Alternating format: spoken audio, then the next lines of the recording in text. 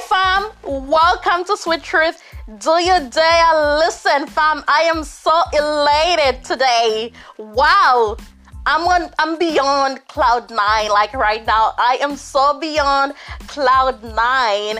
Today is a triple episode day, and so if this is your first episode, I highly recommend that you go back to the previous episode. Yo fam, for this second segment, the reading is Psalm 47, 1-9, and I'm beginning to love the sons of Korah so much. I'm beginning to love them so much for these psalms, and this specific psalm needs no explanation whatsoever. It is a psalm of praises to God our King, and it is what it is. So I am just so excited. With that being said, let's just jump right into it. Clap your hands, all you nations, shout to God with cries of joy. For the Lord Most High is awesome, the great King over all the earth. He subdued nations under us, peoples under our feet.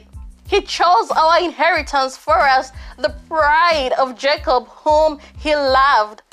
God has ascended amid shouts of joy, the Lord amid the sounding of trumpets. Sing praises to God, sing praises. Sing praises to our King, sing praises. For God is the King of all the earth. Sing to him a psalm of praise. God reigns over the nations.